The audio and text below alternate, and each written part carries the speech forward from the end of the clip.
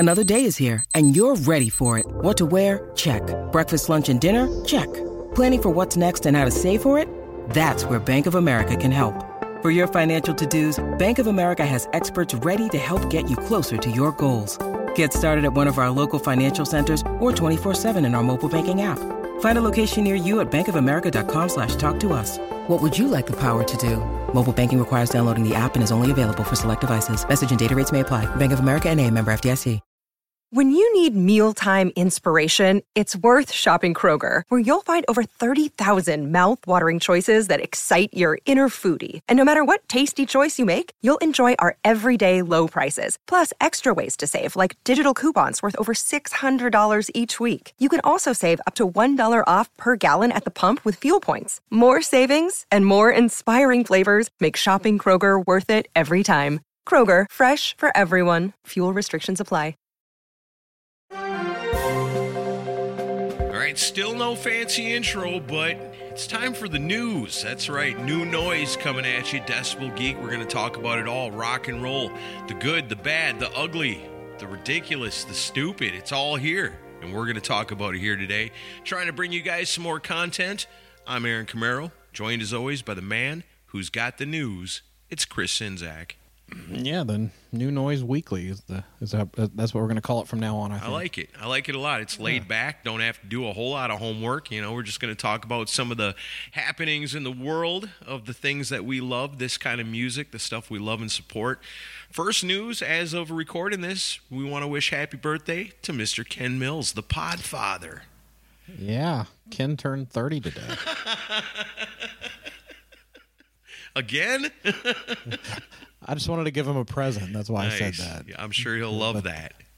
Yeah. Nah, love that guy. Yeah, awesome friend of ours. You know, was great when he came to Rockin' Pod and hung out with us. I love Ken Mills. We need to find an excuse to get him back on the show. Maybe we should have him assign us an album. So you ready to get right to it? Kind of a sad story to start things off. Aerosmith canceled its previously announced June and July dates for their Vegas residency because Steven Tyler has gone back into rehab. Oh, shit. Basically, he needs to concentrate on his health and recovery. And they said, as many of you know, our beloved brother Steven's worked on his sobriety for many years. After foot surgery to prepare for the stage and the necessity of pain management during the process, he's recently relapsed and voluntarily entered a treatment program to concentrate on his health and recovery. So I think this is essentially probably a painkiller addiction. From treatment for the surgery. This happens very often. Hey, it's easy enough to do, and you hear about it all the time, you know, where somebody isn't a pillhead, you know, and all of a sudden something happens to them, and they end up on the pain pills that are prescribed to them, and, you know, whatever you got wrong with you hurts, so you want to take enough to, you know, put the pain away. And then it's kind of like drinking a little bit, you know. You want to have a few beers and have a good time, but then you start doing like shots of tequila to go with it, and then all of a sudden it's not fun anymore, you know. So you wouldn't know anything about that. I mean, I'm not saying I know from experience, which I guess I do, but I mean, in kind of the same context where, you know, you don't go into it thinking, okay, I'm going to come out of this with a pill addiction, you know, and you're definitely susceptible to something like that if you've had issues with, you know, addictions in the past. You know, it's scary stuff. There's so many people on pills nowadays, and it's just because they're so readily available. And when the doctor says, here, take these, they don't think about, you know, hey, this guy has got issues in the past. They just want to make sure you can get through your injury without being in pain. And then, I don't know, man, that sucks. Yeah, well, and you know, to stay in the Aerosmith world, it's funny that I'm amazed that this hasn't become a story, but I saw a tidbit of information strangely related to Aerosmith through the Johnny Depp trial that's going on right now. As a lot of you know, Johnny played with Joe Perry in the Hollywood Vampires project with him and Alice Cooper. It's good stuff. Well, the guy they did a deposition with the guy that produced some of that stuff, and part of his testimony was saying that he witnessed Johnny and Joe Perry doing cocaine together. And this is like just a few years ago. Wow. And I'm kind of I saw it and I'm like, man, that'll probably be on Blabbermouth or Metal Sludge or one of these sites, but no one's done an article on it. And I wasn't, It's one of those where I could have taken advantage of the situation and done a Decibel Geek article on it, but I was just like, I don't want to be that guy. It's kind of shitty. But I mean, damn, Joe Perry, aren't you a little old to be snorting lines? I mean, Johnny Depp too, even. I mean, look at the mess that poor guy is in. My rule is if you're above 40, don't touch that shit. Yeah, I mean, you could just explode your heart, you know. Like I said, I've said it a million times in the past. Take it from Kevin DeBro. Take it from Kurt Hennig, you know. You get over a certain age and you toot that line thinking you're going to have a good time, and then your heart explodes and that's it. And then that's how you're known for dying forever. Yeah. It's terrible. Which, I mean, Steven's going into rehab now for this, but I've heard no mention of Joe Perry lately, so hopefully that was an isolated thing for him. But I don't know, a few years ago, he was looking really frail, and I was like, I'm worried he's on something again. But I hope, all the best to Steven Tyler and those guys in Aerosmith. I'm amazed they're still out there doing it, because certainly they've got to be well off beyond their means. Jeez, that Johnny Depp, he's a bad influence. Hey, did you see in the Johnny Depp trial when he was talking about feeding pills to Marilyn Manson to get him to shut up? Yeah, to get him to shut up. I love that he laughed when he said it, too. He wouldn't stop asking me questions about Edward Scissorhands. He wouldn't leave me alone about it. That's all he wanted to talk about. It was all 21 Jump Street questions. I couldn't figure it out. Oh, man. But yeah, let's move to the next story. Jimi Hendrix's penis cast is going to be unveiled at Iceland's Penis Museum. Oh, nice. There's a penis museum? Man, sometimes you go through your life and you don't know, what your goals should be and stuff. And then you hear something like that and be like, I want to be in that someday. Well, I never wanted to go to Iceland, and after this news, I still don't want to go to Iceland. But not a lot of free time on people's hands up there. Yeah, I guess it was, Cynthia Plaster-Caster, who we talked about in a recent New Noise, passed away, but it's called the Icelandic Phallological Museum. Wow. And the cast will be unveiled during a closed event, which will take place at the Phallological Museum's premises in downtown Reykjavik in early June. Wow. So, I don't know what to make of this one. Pretty cool, I guess. It's about time we get our own Hall of Fame. As I said, I could see a wife talking to the husband, honey, you never plan anything. Let's plan. You need to plan a romantic date night. And the husband comes back with this. We're going to the Penis Museum. We're going to Iceland. We're going to the Penis Museum. You don't tell her till you get there. And she says there was an interview with Cynthia about Jimmy in particular. She says, it wasn't our very first cast. I had tried it on a few civilians to get ready for Jimmy. He's my biggest. No, he's not my biggest. There are bigger-ish others, but I couldn't say whether or not he's my most exciting because they're my sweet babies, and I am their mama, and I'm very democratic with all my babies. Wow. Okay. They're like children. Yeah. You got to love them all equally. Yeah, I'm a rock and roll nerd, but and I'll go to great lengths to see cool, to see cool rock and roll history things. But I don't think I'm going to a penis museum just to see Jimmy's dick. There's some things I'm happy not knowing. I think it's pretty cool. I like it. Oh, you're going to book a flight to Iceland? I don't know about all that, but I could see if you were in Iceland. Damn, I don't understand. I thought for sure coming and seeing this would put you in the mood. In the mood for somebody else, maybe. Yeah, I remember our late friend Gary Corbett talking about Kiss playing in Iceland and him saying, it's a very strange place, and this does nothing to dissuade me from believing him. Oh, man. Moving on, accepts Wolf Hoffman dismisses Udo Dirkschneider's criticism. Apparently Udo was doing an interview and somebody brought up, his relationship with the previous members of the band, and one of his quotes was, and I don't want to, about Wolf was, I don't want to have any contact with him. I'm really good friends now again with Peter. He did bass guitars on the new cover record that Udo just released. He says, I still have a good relationship with Stefan Kaufman. Over the years, he was a guitar player in UDO. He was producing UDO and stuff like that. And the only guy I don't want to talk to, let's say it this way, is Wolf. Well, what other way would you say it? There's a lot of reasons why I wish him all the best. He's a great guitar player anyway, but for me to work with him again, never. Wow. And Wolf got interviewed recently, and he said, I think it just proves what I've always felt. It's a partnership, and unless you have the right partner, it's not going to work. It's almost like a marriage or something. Just because it didn't work with somebody else doesn't mean there's not the right person out there somewhere. And I think we found that right person. Let's talk about Mark Tornillo, who's great. And he's got the right voice, has a great attitude, he's got the looks, he's a total metal freak. So I think we have a winning team here. And then they asked him if he had seen Udo's comments, and he says, yeah, of course I know. What else is new? Of course he's going to say that. What else is he going to talk about? See, that's the thing. If you constantly talk about something that happened 30 years ago, what does that tell you about your own career? That's all I have to say about that. I always think the proof is in the pudding. Make some great music, and the rest will sort itself out. And that's all we're trying to do. We're not trying to compete with anybody. We don't have to prove ourselves. We are Accept, and we make great albums. That's all I know. That's the truth. I do think it's sad that those guys can't at least get along and appreciate what they did together. But, that's how it goes. I mean, I'm sure they appreciate what they did together because they're each still playing songs from that era. Yeah, but it is sad that they aren't on friendly terms anymore, because it sounds like there's definitely some bitterness between the two of them. But if it was a competition in 2022, who do you think's winning that competition, Accept or Udo?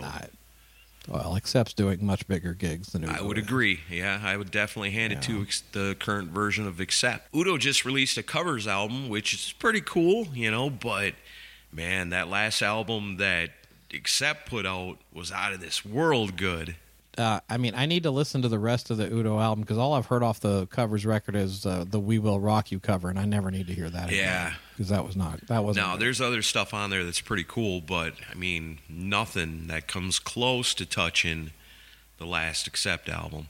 Next story, Vinnie Paul's estate is going to auction his collection of personal and private mementos. Did you see this announcement? No, So Backstage Auctions, which is kind of like the go-to auction house for rock and roll stuff, his estate is putting up they're selling everything. They're selling everything from sports stuff that he had to his jeans and stuff on this thing. It's like 700 items. It's pretty insane. Any musical stuff? Oh, yeah. I mean, you can buy his drum sets from Pantera and Hell Yeah and Damage Plan, and but I found it funny, which just shows how big of a Kiss nerd Vinnie Paul was, that there's an entire Kiss section in here. Wow. There's a Kiss apron. There's a Paul Stanley Broken Ibanez guitar from '97 that Paul gave Vinnie. There's a signed Love Gun album signed by the whole band. There's a Kisstory book.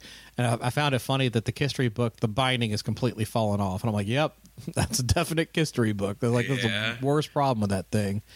But no, there's some cool stuff in here. There's also some stuff from kind of like, this is kind of a poor taste, because they're just selling everything lock, stock, and barrel. But I don't know. For the Kiss section, there is a Peter Criss and Gene Simmons coffee mug set that's going on sale, and its starting bid's $50. So I might actually be a bidder on that one, because I collect rock and roll coffee mugs, and that'd be kind of cool to own that. That would be pretty cool. As far as owning a pair of his jeans, I don't know. I don't think I'd need to own his jeans. Like, can you buy like pairs of socks? They got his underwear up there. I mean, I don't think his underwear is in there. There's shirts. There's jeans. I'm looking through it now. There's jackets. There's a novelty suit that looks like pajamas. There's a few of them. There's boots. A lot of cowboy boots. Shoes. Cowboy boots might be kind of cool. You could put them on display. Yeah. There's hats. I mean, there's a lot of cool stuff, but it is a little morbid, too. It's kind of I guess, though, what are you going to do with it? It's been all this time, and it's just his personal effects. It's not like, autographed items or things like that.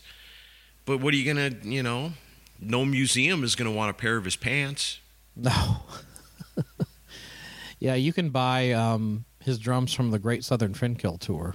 Wow. Like that. The starting bid. That's pretty cool. Starting bid $17,500. Wow, somebody will get it. Oh yeah, that'll get bought. Wait, if I was some kind of millionaire and I had like a big office somewhere, how cool would that be to have something like that sitting in the corner with like a velvet rope around it and a little display thing that says what it is? And all of his gold and platinum award stuff is being sold too. Some of the starting bids are kind of low, like $300. So it's reasonably priced stuff. And if you're a Pantera fan, you might want to jump out and get it. Go to BackstageAuctions.com to check it out. It's actually pretty cool. Yeah. It gives the fans a chance to have it instead of just throwing it all in a dumpster somewhere, And on the subject of auctions, news thing, Kurt Cobain's guitar that he used in the Smells Like Teen Spirit video sold at auction for $4.5 million. Holy shit. Yep. And you know who bought it? Who bought it? The owner of the Colts, Jim Irsay. Oh, yeah, you told me he likes to collect stuff like that. Wow, the guitar from the video. Who had it? I don't know if it says in here. Probably his family, I'm guessing. Yeah. No, Jim Irsay has a whole collection of amazing rock and roll memorabilia, and so he's a real appreciator of that stuff. But then also donating a portion of the proceeds to a thing called Kicking the Stigma, which is his initiative to raise awareness about mental health disorders. So at least there's some good charity stuff going through with this. That's cool. But yeah, I mean, that is, I'm not the biggest, Nirvana fan in the world, but that is you can't say that's not a legendary guitar. I mean, it started a whole revolution. Yeah, it definitely is. And it would be pretty cool to have something like that hanging on your wall in a glass frame. And he's probably got gold inlay on it and everything else, fancy, diamond studded. Kurt Cobain's guitar hanging on the wall. Pretty cool. I wonder if there's a list somewhere of everything like that he owns.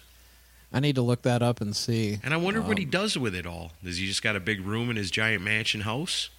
I guess. I don't. He might. I wonder if he's got it on public display. I might even travel up to Indiana to see it, because I mean, he's got some amazing stuff.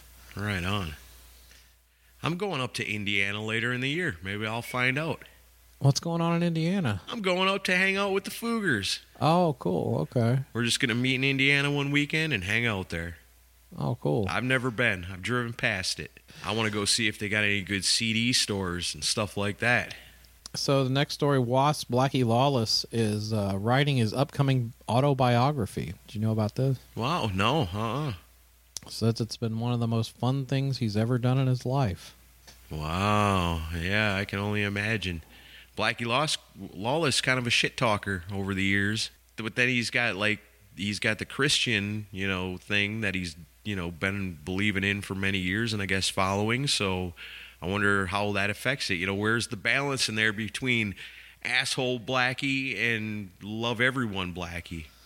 He's an interesting subject, and I mean, I know we have friends, including Rick Fox, and while I have Rick Fox on my mind, let me pass on our condolences on the loss of his wife.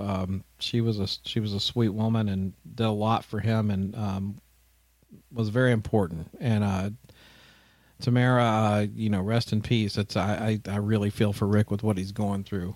Our hearts go out to you, Rick. As you know, Rick didn't have the greatest relationship with Blackie, and a lot, including Chris Holmes or a lot of people. So I'm interested to see how he addresses a lot of these things. And like you said, he's kind of a two-part person, because early in his career, it seems like there was a lot of selfishness and ego. And then, he did get born again, and seems like he's tried to walk more of a straight and narrow path in the last 20 years, but he doesn't do a lot of interviews. So I would be interested to see what he has to say and how he reflects on that stuff. Yeah, that's something definitely I'd be interested in reading. I got one. So I've been doing some detective work because I'm still trying to figure out why Ugly Kid Joe won't play in the United States. And I think I ruled something out. So when people talk about in the music industry, when they're talking about Dave Fortman, I mean, usually they're talking about, award-winning producer that's done stuff with Godsmack and Slipknot and Evanescence and a ton of other bands that have sold a whole lot of albums. That's how most people think of Dave Fortman if they, know our kind of music. But me, I know Dave Fortman as a guitarist from Ugly Kid Joe. So he's been back with Ugly Kid Joe for a while now, but now comes the time for Dave Fortman to go back into the studio and be a producer again. So they had to get a new guitarist. So they got Mike Squires, who's a former guitarist from Duff McKagan's Loaded. And I don't know if you know this, he does a podcast called Couch Riffs. It's pretty cool. If you guys like Decibel Geek, you ought to check out his show. It's called Couch Riffs. He has people on, rock and rollers, mostly rock and rollers. He's had Ryan Roxy on there, Vivian Campbell, William Duvall, and a whole bunch of other people. And what he does is they'll sit on his couch, they'll talk about music, and then at the end they do a song together. And it's like one take thing. And it's pretty neat. It's a cool show. Metal Mike was telling me about it. And so they got him as the guitarist. He was born in California. So that tells me at least Ugly Kid Joe does not hate Americans. All right. So we can rule that out. As to why they still are not playing in the United States, the detective work continues. Ugly Kid Joe's on tour in Europe and the UK right now with Thunder. Oh, that'd be a good show. Yeah, pretty cool. That would be awesome. Another band that never plays here. Yeah, I was going to say you'll never see either one of them here in the States, but... Yeah. Did you see this story about Yngwie Malmsteen and Jeff Scott Soto? I did see that. That's pretty wild. Man, they're slinging some mud at each other. Well, I guess what I seen was that Jeff Scott Soto... It's all kind of funny to me. So Jeff Scott Soto is going to go to this club that he goes to all the time. Got some bands there that are playing, opening up for a headliner that he's friends with. He wants to go check out. No problem. On any other night, come on down, Jeff. Hang out, have a good time. Everybody loves that guy. But on this particular night that he decided to go down there and do this, Yngwie Malmsteen is playing. And so there's some kind of history between those guys that, isn't real good. They don't get along anymore. Or at least Yngwie doesn't like him very much. Yeah, I think it's mutual. Yeah, I guess so. Yeah, because he was asked to leave. Well, that's what Jeff says. Yeah, part of me says that, I don't know, you knew who was opening up that show. Unless you went down there with the attitude of, maybe I go down there, I hang out, maybe I get to talk to him, maybe we can bury the hatchet. But if you're just going down there to hang out and act like you didn't know Yngwie Malmsteen was the headliner of the show. Who? Yngwie who? Never heard of the guy. And then he says that Yngwie threatened to not play if Jeff didn't leave. And then, Jeff says he was going to leave anyway before Yngwie came on, so he just left. But then Yngwie comes back and says, I think some people are making up stories to be in the media again. Kids don't believe made up BS from people who are trying to stay relevant. He's not important for me to cancel my show to my fans. On the other hand, I was told by my agent that he snuck in there without paying. Oh, yeah. So security threw him out. Certain people make up stories, turn up at my show, get kicked out by security because they snuck in the venue without paying, then turn around and make up a story to try to grab media attention. Some people are sick. Stop stalking me and get help. Wow. I forgot about that part. I don't think Jeff Scott Soto is that unbalanced to where it's that way. I think Yngwie's blowing. It seems more likely that Yngwie would tell Jeff, "I'm not playing unless you leave," rather than the other way around. Yeah, because the story that Yngwie's telling seems legit. He could honestly say, "Look, I'm not going to cancel the show over this one guy when all these people came to see me. What's he going to do? Heckle me? I don't think so. No big deal." But then he throws that other part in there about, he snuck into the club. It's like, why does Jeff Scott Soto need to sneak into a club, He doesn't. But then it gives you this, mental picture of him, sneaking in. And it's kind of funny because it doesn't seem like that doesn't seem like Jeff Scott Soto's way, really. Well, it's like sneaking into a place wearing a fake mustache, to avoid a guitarist with a big ego. Never mind. I don't know what you're talking about.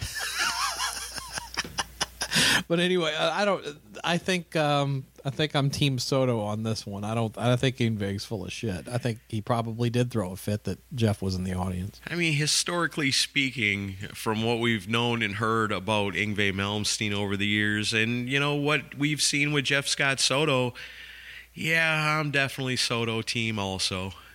Yeah, it makes more sense when you look at that. And then I don't think Jeff's really pandering for media attention. I think he's happy with his lot in life. I don't think he's looking to get any big headlines. Nah. And I know the whole thing with Journey, even Neil Sean tried to throw the same thing at him for the whole thing where he said, I don't think I got enough, recognition for the time I spent in Journey. But I agree with him on that, too. It's true.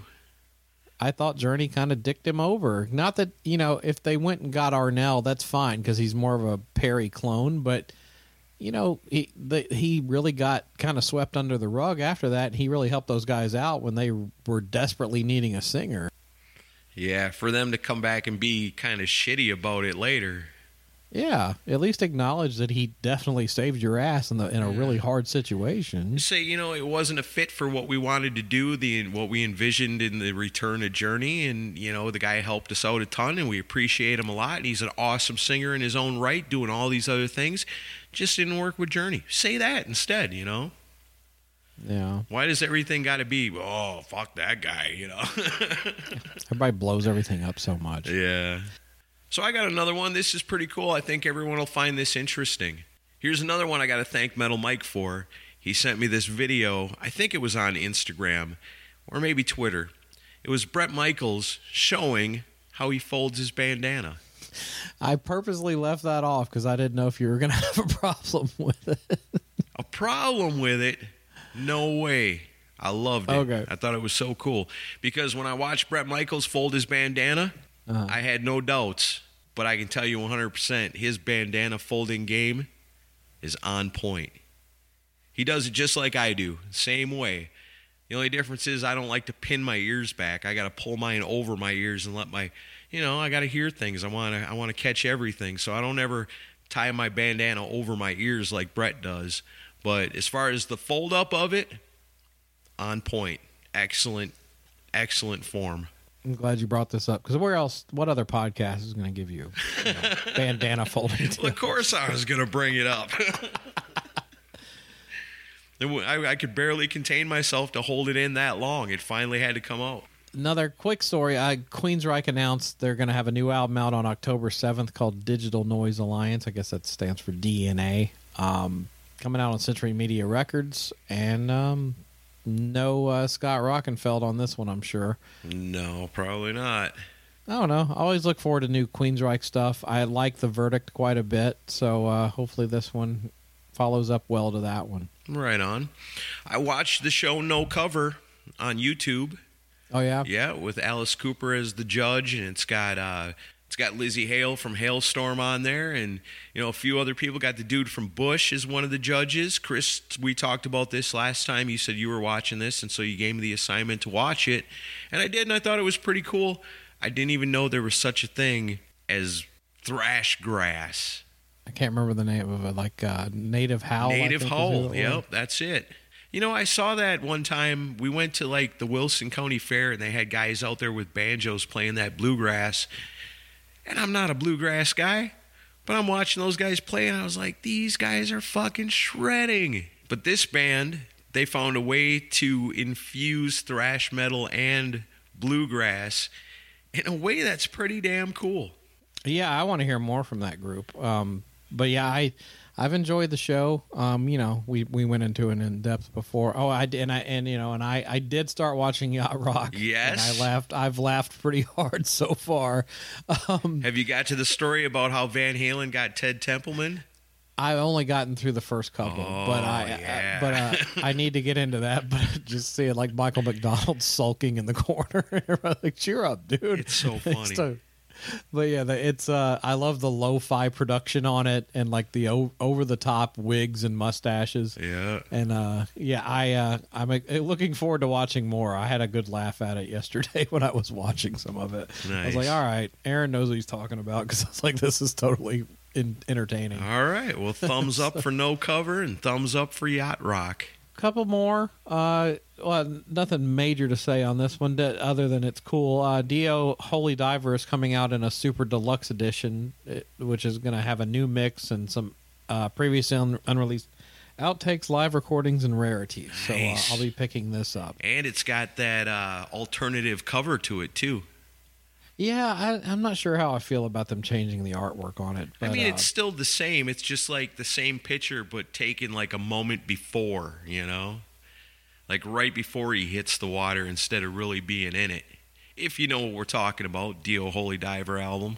Yeah, and go back and listen to our Vinny Appice episode doing Albums Unleashed on that if you haven't heard it. That was awesome. That was a fun one.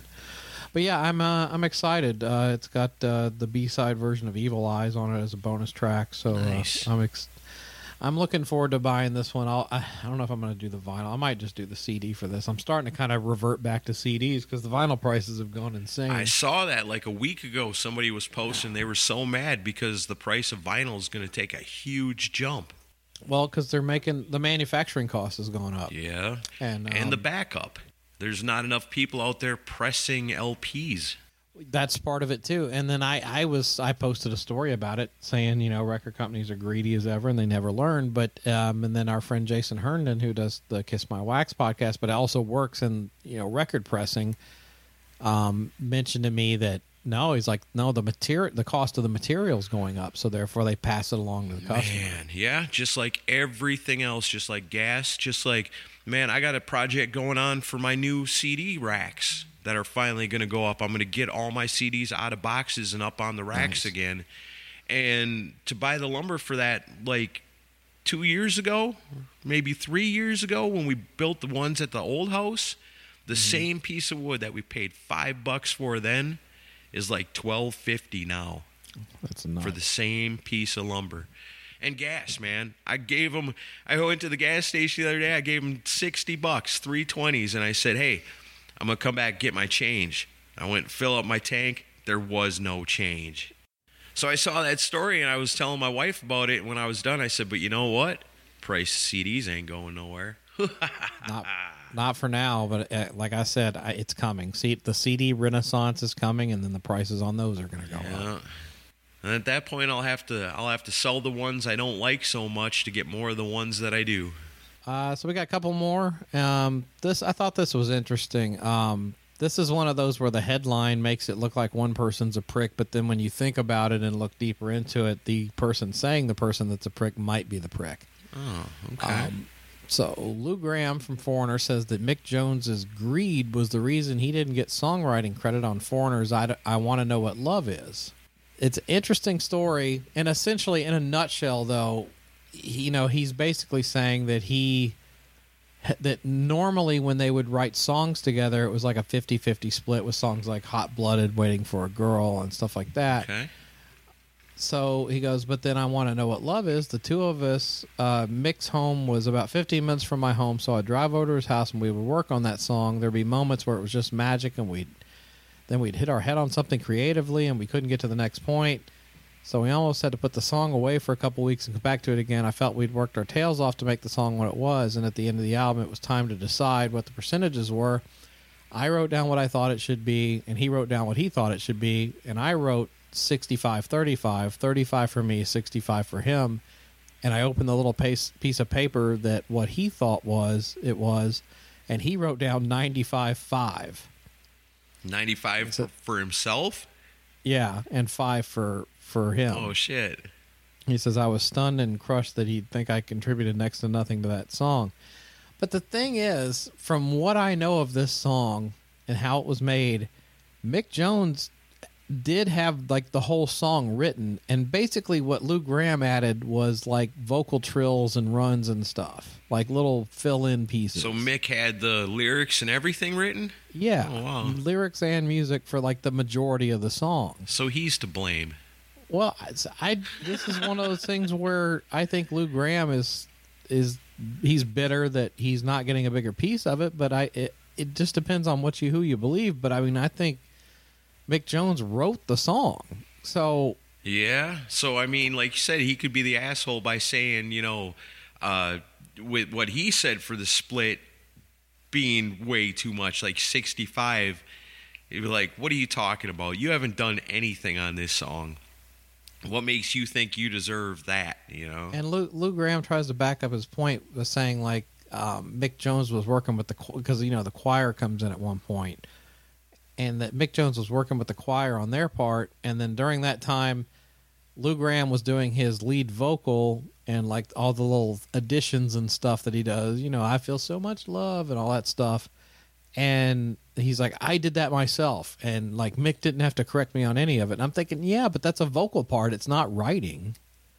That's adding emotion to a song, and I'm not taking away what Lou did. His vocal on the song is awesome, but I think he's wrong in this case. Yeah, it kind of seems like it. I don't know. That song's awful. Oh, I thought you loved that song. No.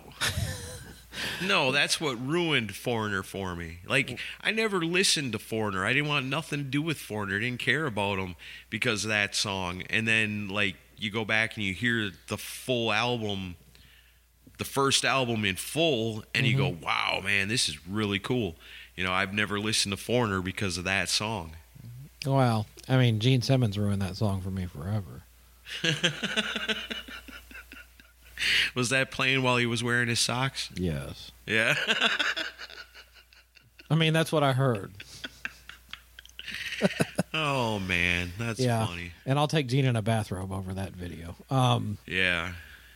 But yeah, all right. So then last story for today before we get out of here. Did you hear this thing about this Rolling Stone article that they put out on Taylor Hawkins and his last days? No, So essentially the article, the way it was written is one thing, and then some of the people they interviewed in it have not really retracted their statements, but said that their statements were misrepresented. But I think this is one of those where the truth kind of lies in the middle. So basically, the aim of the article was to say that he was working himself to death, and he had gone to Dave Grohl and Foo Fighters management during the tour and said, I can't keep doing it like this. This is killing me, and we need to scale back. And they kept adding more dates. And Chad Smith from the Chili Peppers, who was his friend, and also Matt Cameron from Pearl Jam, both gave quotes in it basically saying, yeah, he came to me and said that he was exhausted and he wasn't sure he could keep up this pace anymore, and that he had gone to management, but management and Dave weren't hearing him out, and they were like, no, we're just going to keep booking shows. But then both Chad and Matt came back after this article came out, and they were like, I can't believe Rolling Stone misrepresented what I said, and I never would have been part of this if I had known that was the angle they were going to take. But it's like if that's a direct quote, though, how do you misrepresent that? Yeah, I don't know. I mean, because when you're talking to Rolling Stone, you don't think, oh, this is not on the record, right? No, of course. If you're talking to somebody like Rolling Stone, everything is on the record, that you're saying, so there's no mistaking it. So, I mean, how can you say, like, you didn't know? Like, Rolling Stone, hey, can we get a quote? It'd be hard to go back and say, well, they misrepresented what I said. Unless it was something like, maybe I think it could have been this, or in my opinion, or I don't know. I don't know how all that works. That's weird. I think the argument those guys do have is, and I'm sure this is what Rolling Stone did, is they came to them and said, we're writing a tribute article to Taylor. Will you share your memories of him? And then they got these quotes out of him in that premise. Interviewed him for half an hour and got that one little clip out of there. That's it. We got it. So I don't know. I think the quotes are probably accurate and that he probably was tired. At the same time, he did have a drug problem. I mean, there's no questioning that now. So I mean, it could have been his health that had him feeling that way to begin with. He's not doing good on the inside. He doesn't realize it. And then he gets out there and goes, oh, hey, something's not right. I'm not feeling good. I'm not feeling like I usually do. Not realizing that your insides are wrong. Something's not right. You're going to die in a week. Right. So, I mean, something wrong with him could have been the being wiped out and tired could have been the clue to say, yeah, you need to stop because you're about to die. Well, and I mean, this whole situation, like with a lot of rock and roll guys that we lose too young, it's one of those where hindsight's 20/20, and everyone goes back and wishes they would have done things differently. So, I mean, Rolling Stone, it's their job to put out articles like this. I'm not a big fan of Rolling Stone, never have been. No. But this is what they do to get clicks and reads. But at the same time, I'm sure that Dave and the rest of the Foo Fighters management and the bandmates he had are probably all questioning, could I have done something different? So I'm sure an article like this does not help their situation at all. Well, no, and of course, like you said, in retrospect, it's easy to look back and ask those kinds of questions, but in real time, you don't really know, until it's done, whatever happens, happens. Yeah, because, I mean, Foo Fighters management, after the article came out, they came out and said none of that shit happened. Like, he never came to Dave and never came to management asking for this stuff. So who knows? I mean, it's... So it couldn't have been any of those guys that said, yeah, he went to management, he went to Dave and told him, because, I mean, unless he said that to him, then you say, well, he told me that he went to management, because those guys aren't there. Yeah, I don't know. Like they said, a colleague who was a friend of his, they wanted to remain anonymous in the article. There it is. Yeah, they said the fact that he finally spoke to Dave and really told him he couldn't do this and he wouldn't do it anymore was freeing for him. That took fucking balls. That took a year of working up the guts to do. And then Foo Fighters management says he never informed Dave and management of anything at all like that. Yeah, see, and that's the state of, the reporting, the way it's done nowadays, I could write any kind of bullshit article about anything I want to and pin it all on somebody anonymous. Yeah. And I think that happens a lot. That takes the responsibility off of me and sets it on an imaginary person that gives me the ability to write whatever the fuck I feel like. Yep. And it's as long as it's outlandish and insane, it's going to get a lot of clicks and I'm going to make a lot of money. Yeah. Either way, it sucks that Taylor's gone, and it does suck. And it sucks that Rolling Stone would do some shit like that to try to stir it up when the rest of the band's already hurting enough just by losing their friend. Yeah, they're still grieving over this whole thing. And then to try to construe something to make it look like, oh, not only did you lose your friend, but guess what? It's also your fault that he's dead. Bullshit, Rolling Stone. You suck. I'm sure it was a rough day in that camp when this article came out. Yeah. But if I was going to give any advice to the Foo Fighters, I would say I don't pay too much attention to what Rolling Stone's got to say because, back in 2003, they voted Elvis Costello the #1 guitarist of all time. Did they really? I'm just guessing based on what I know about Rolling Stone. Well, I was going to say they were also the magazine that completely ignored Eric Carr's death, and after hearing about this article about Taylor Hawkins, I'm kind of glad that they did. Yeah, no kidding. Who knows what the fuck they would have said? Yeah, I have said these guys Kiss killed Eric Carr. Yeah, that's what they probably would have said. Well, I don't know. We've heard stories on that too. But, man, that sucks, man. Fuck Rolling Stone. Yeah, but no. So let's jump out of here. This is a quick new noise. We gotta take a quick break, and then we're gonna get ready to record the other episode. All right. Well, we'll see you guys next time. Thanks.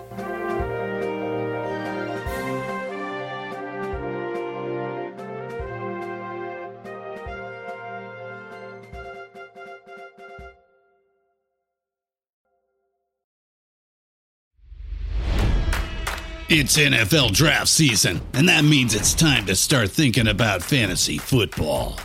FantasyPoints.com features industry-leading experts and prognosticators using proprietary hand-charted data to help you score more fantasy points. FantasyPoints.com is the place to go for whatever kind of fantasy football you play. Whether you play fantasy football, daily fantasy sports, or do a little bit of everything, Fantasy Points has the meticulously researched content to guide you to victory.